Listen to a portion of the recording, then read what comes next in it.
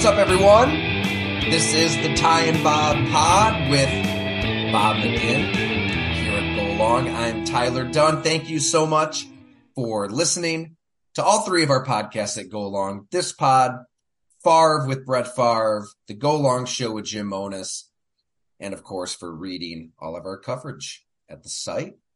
Bob, how you doing, my friend? Good. I'm fresh off a weekend in Milwaukee seeing my son Charlie, Tyler, and we golfed 54 holes in a day and a half. That's not your game, Tyler, that golf, is it? 54 holes of golf? I just can't. I can't do it. I can't see it. I never got the appeal. Sell me on it. Why am I dead wrong? Because I know I'm in the minority. I know everybody, they get to my age, 37, right on through your age, 92. Well, we played down in 92. Lake Geneva at this Geneva National Course, and 8:24 we teed off. It was about 45 degrees, and all day long now winds were steady, I'd say between 15 and 25. But the sun was out, beautiful. I mean, it was just a gorgeous fall day in Wisconsin. That was great. And then let me go to Sunday. We played Brown Deer, home of the U.S. Bank Classic from 1995 to 2009. Pat and I went to the U.S. Bank Classic about 7 times, and we always sat on the left side of number 7, a par 3, right on the side of the green where the cup was. I swear, there were hardly any gallery ropes. The gallery was small, and the cup was always right where we had our lawn chairs parked. It was awesome. You could tell what kind of ball the players were using, the name on their shirts. So I want to mention this, Tyler. We played also with Gary D'Amato. Hey, your friend, love Gary. Your friend and mine, the distinguished erudite golf writer at the Journal-Sentinel, and he did everything else for us too, Just Gary an all-around great person, I got to say that. Correct. No doubt. Immaculate human being. And he is so fun to play golf with because he knows everything about equipment, technology, golf history, everything. So he and I talked a lot when we were walking the fairways at Brown Deer, a public course. We're seeing ghosts of, Alex Cheka or Miller Barber or Kermit Zarley or Kyle Triplett and on and on. And Gary was telling stories on every hole from all those years covering it. It was a great deal, Tyler. Do you drink when you're on the course? Hell no. No? No. That's the only reason I'd go out. You're not alone. I think that, I went on Colin Cowherd's podcast after this football game that we'll get into, which was, let's just say it's a good time for the bye week for the Green Bay Packers, as we'll dissect. But I popped on there, and I don't know, maybe some of the listeners know this is Colin's thing. It cracks me up. I think it's great. He caught a lot of heat for it. But Colin said he does not hire avid golfers. He's got this big podcast empire, The Volume. He's got The Herd at Fox Sports 1. He's just one of the, excellent sports analysts. We call him talking heads too often, but he does a really good job, in my opinion. A wide range of opinions. But he really believes that if you are golfing all the time, that you're not dedicating yourself to your profession as much as you probably should be. I think he got into Tony Romo that way. He was criticizing Tony Romo for slipping up a little bit last year, not doing his homework. And he said, Tony's probably out on the golf course a little too much. So I'm with Colin. I think in his interviews, he'll just ask somebody like, do you like golf? And if they say, oh, I love golf, I go out every weekend, he's not going to hire that person. Now, let me say this in my own defense, Tyler. I got off the beat in May of 2017, right? After 40 plus years. I never played a day of golf after I started work in the summer, maybe July 20th when I came back off vacation. I never played one hole of fall golf or anything in August. So once camp started and my job started, there was no golf. Now you're my I'm not boss. taking a shot at Bob. I'm leading to a question. Like, how in the hell is it even possible to have the career you've had, working harder than anybody I know in the business? And I'm not just saying that because I'm looking at you right now. There is Bob McGinnis in his own stratosphere, although everybody listening to this podcast knows that. Like, how in the hell did you kind of become this McCann winner, Hall of Famer, while golfing all the time? Ugh. You can't. I mean, Colin's right. Good. Not many coaches are really good golfers, least successful coaches. And I think it's maybe the same for writers, Yeah, it takes too much time. That's the beauty of it now because I'm semi-retired. But, you're right. You're dead right. Right. I'm just like alienating half of our audience, probably like 3/4 of our audience here. Like, golf is also just an excuse for people to get away from their wives and kids, right? That's probably why a lot of people do it too. Yeah. I'll just hang out with Ella and Sonny on the weekend and, fly down here to Houston to be around the Texans for a few days, which will be interesting. Tyler, all live from the Spring Hill Suites. You're going to be writing all this stuff on the Houston Texans. Tyler, as I told you earlier, I think I know less about that team than any in the National Football League. I am really excited to read what you come back with from Houston, Texas. It's going to be awesome. Thank you. Same here, honestly. One of those teams I think that's been on pause for 2 years, right? You go from David Culley to Lovie Smith. They really weren't actively trying to win football games, if they were being honest with themselves. And man, they pulled the trigger this offseason. D'Amico Ryans, CJ Stroud, trading up for Will Anderson. They signed a lot of veterans. I was just in the locker room before we hit record here. I'm looking around. I'm seeing Robert Woods. I covered him when he was with the Bills. He's obviously a Super Bowl champion with the Rams. Devin Singletary's here. Corey Littleton. Everywhere. I mean, even Laramie Tunsil, who they acquired a few years back, but they have some vets. I think they're a little better than, let's not get ahead of ourselves. They're 2-3, but I do think that they're not in this full-fledged 5-year plan. I think they're trying to win games, and we'll explore CJ Stroud and how he's really, if you look at his numbers, he's on par with the Andrew Lucks and the Justin Herberts 5 games in. Wow. But for the purposes of this episode, Bob, I'll let you kind of break down what we'll get into, because I know, there's always that NFC North emphasis. We do touch on other games outside of the division. We do feel that gravitational pull to the Packers, and they were just on Monday Night Football against the Las Vegas Raiders. And frankly, it's a game that has left not just Packer fans. I think all football fans are wondering, holy hell, where are the 2023 Packers? Where do they go from here out of the bye week? What's Jordan Love's immediate future? What's his long-term future? Some people are freaking out more than others. I've got thoughts. You've got thoughts. Let's hear what you have to say. I want to open with this, Tyler. I looked at the 8 divisions and their records right now. The worst division in the NFL is the good old NFC North. My division, Tyler. They're 8-12. Everybody's kind of bunched, but they are the worst division in football. The best is the NFC West at 11-8. So we'll do a position by position on the Packers. They're off next week, and then there's got some game that I won't see, and we'll hit into other teams in the North and other teams around the league.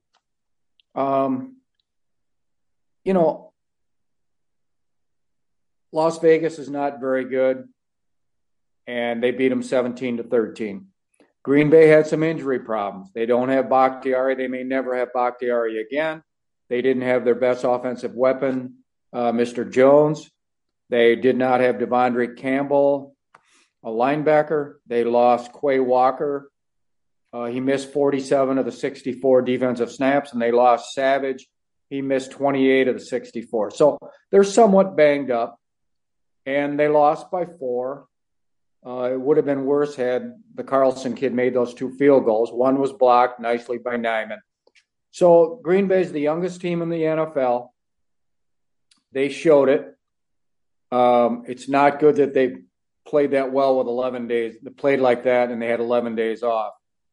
So they're still in second place in the NFC North, and they got to pick it up if they want to make the playoffs, obviously. I still have hope for this team. I really do. They got to get Jones back. They got to get him the ball. They got to get Watson the ball, and he's been banged up. He's got to come to the fore. But I see a team with a lot of pass rush. I see a team when they got Alexander back, and maybe they get Stokes back that can cover. And I think they got a pretty good shot to post a winning season and maybe get that last slot in the NFC. All right, Tyler, what's your general thoughts before we start going position? I am with you 100%. That's kind of where I'm at too. For all of the week-to-week ups and downs and crazy fourth quarters and the primetime games that just can overinflate opinions one way or the other, it's so important just to remember it's such a long season now with the added game and the added playoff team. Every team is going to go through a stretch worse than this one. I'm not being an apologist, but like the Los Angeles Rams 2 years ago when they won the Super Bowl, I don't think they won a game in November. It's set up that way. It's a concerted effort by the NFL to build up the drama and keep teams alive.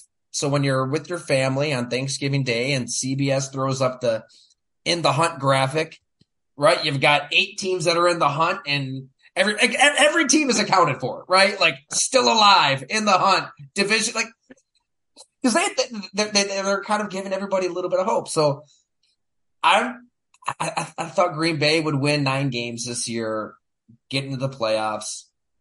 Nothing's really changed that opinion because the Aaron Jones injury is massive.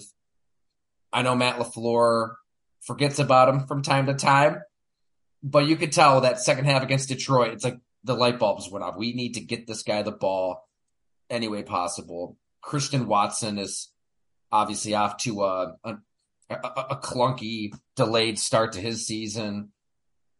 And just watching that game, I mean, not to get ahead of ourselves, but it was just so disjointed is the word I used in our chat with subscribers. And again, every Sunday game day, hop in on the chat. We hang out in there. We don't just talk about the Packers. We talk about all the games.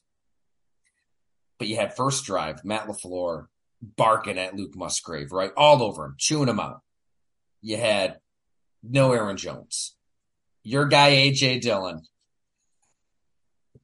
Not the A.J. Dillon that they thought. You were dead on with that all along, Bob. Christian Watson, here you've got this 6'4" speedster. He's got all these physical attributes. I think the middle of the fourth quarter, he had like 2 targets. Use him. Wide receiver screen. Do something. Kirk Benkert, former Packer quarterback, was pretty dang critical of LaFleur and his own experiences on a personal level and why he thought he left the team, but also on the offense and just how, Jordan Love obviously did not play a great game, but the circumstances around him weren't ideal, let alone all the offensive line issues. And I think a lot of it, if we're playing the blame game, long story short, if we're going to blame somebody for this, I'm more apt to put it on coaching. It just felt like even with the injuries, even with the disjointed nature of it all, there's a way to scheme things up to get in some sort of rhythm. And it was like they just came out running Dillon into a brick wall. Passing game was, the 2 deep shots, right? Here you go. You don't have Watson out there for most all of September. Maybe the timing's off, but one, it goes off his fingertips. Maybe he mistimed it. He catches that. Everybody's praise and love for that bomb. He does it again, right? He plays poorly for 3 quarters and pulls through, and then he missed him on another. So, and the last 3 plays of the game, you had a drop, I believe, Dobbs, a drop, I believe, Musgrave, and then Jordan Love should have ran for it, and he forces a throw. It's just the offense is obviously a mess. and it shouldn't be a surprise. Guys have been hurt. This is Jordan Love's first season starting. I would definitely just cool if anybody's absolutely freaking out right now. I don't think there's a need for that.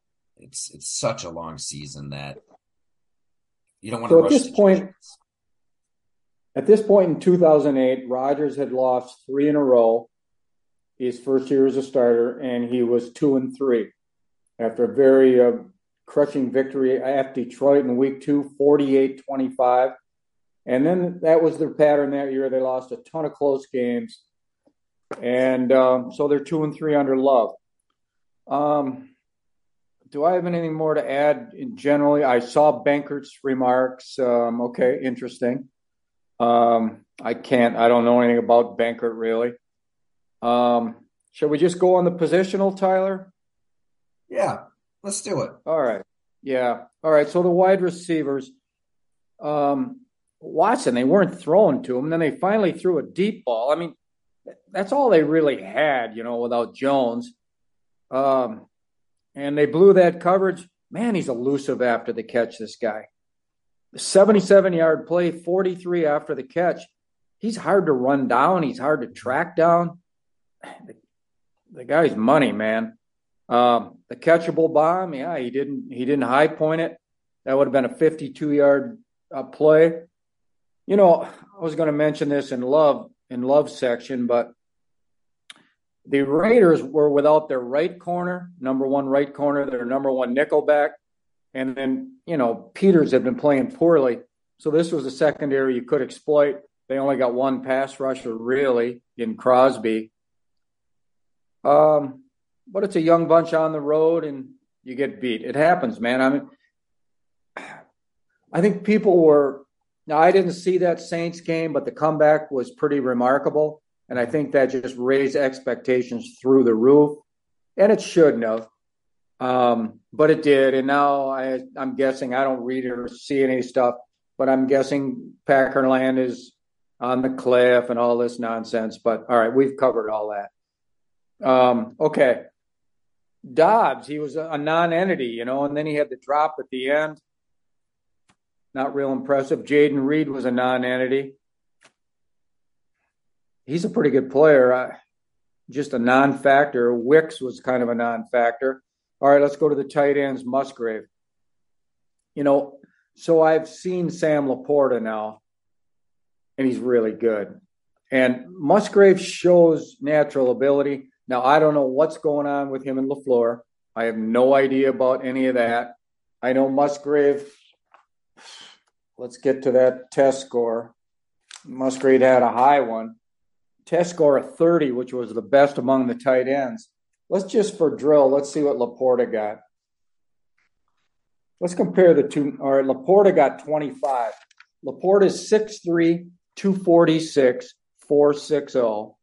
Musgrave is 3 inches taller at 6'6", 251. He's 5 pounds bigger, and he ran faster, 4.56. He's got a smarter test score. He's got a little better vertical, a little better broad jump, and a little better on the bench press. So I can see where the Packers are in love with Musgrave, but Musgrave didn't play a lot of ball, I mean, he had injury problems. That was last year, cut short his season right away. So, but he's a great athlete. All right. I don't like him as a blocker right now. I'm sure LaFleur is mad at that. He gets bounced around, Tyler. He missed a cut block coming across a wham. They like to use his speed on those quick flats. He can turn upfield. That was nice stuff. Shows good run after the catch. Made a great hands catch on that low ball. Then he had the drop at the end, which is brutal. All right, let's go to the other draft pick, Kraft, that tight end. I got him for a bad run for -3 against Crosby. He didn't cut off 98 Crosby on another running play. He had a big holding penalty against that first-round pick, Tyree Wilson. Really a downer performance by Kraft. And Sims, the ex-Viking, he's kind of the blocker guy. He had a bad run late against Crosby. Man, that guy's dynamic as hell, isn't he? And he did elude Peters on that flat route and gain an extra 12 yards, which was nice. So the receiving core, pretty brutal, huh? Ooh, Yep. yeah. You just detailed exactly why it was ugly. But the stuff that I miss is just these rookie tight ends in the run game, right? That's such. And when I worked on Blood and Guts, here I go again. Shameless plugs, Bob. Go for it. You're Just the man. awful. Yeah. Just, What do you honestly, see there, Tyler? I promise it was organic. But really, when I'm working on that project, talking to these tight ends, all these tight end coaches, scouts, like, man, that's an aspect of the sport that just goes so ignored, underappreciated. Just the little, not necessarily the George Kittle decleating a linebacker or a DB 15 yards downfield and laughing his ass off while he does it. That's fun. But the just, shielding a guy, cutting a guy off, pulling, so many different types of blocks that go into the position in the trenches. It's, we can poke fun at the Tony Gonzalez's and the Shannon Sharps and Jimmy Grahams, but all of these guys that they could do a lot of that stuff. There's a reason they were out there as much as they were. And, now all these tight ends going into the NFL, they're all athletes first, receivers first. They just weren't asked to do it in college. Matt LaFleur's and his staff, I mean, they've got to teach these tight ends how to do these different types of blocks. And so Mark Bruner, he was a chapter in the book.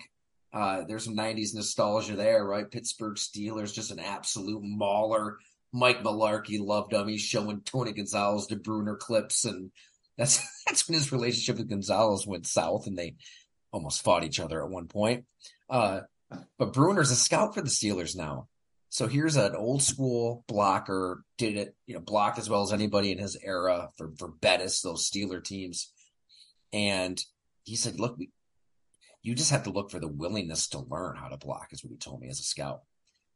And so that's what they saw in Pat Freiermuth. Like, even he was more of a receiver, but he's got the frame. Maybe you put on a little bit of weight, and then you can develop as a blocker. If you're drafting a tight end who can block really, really well, I mean, that's rare to non-existent today. Yeah. So, I mean, I hate saying they miss Mercedes Lewis, because they don't. And he was a nothing burger on special teams, But in the run game, he's better than anybody they got right now. And I think that's partly the reason why LaFleur just kept running between the guards, right?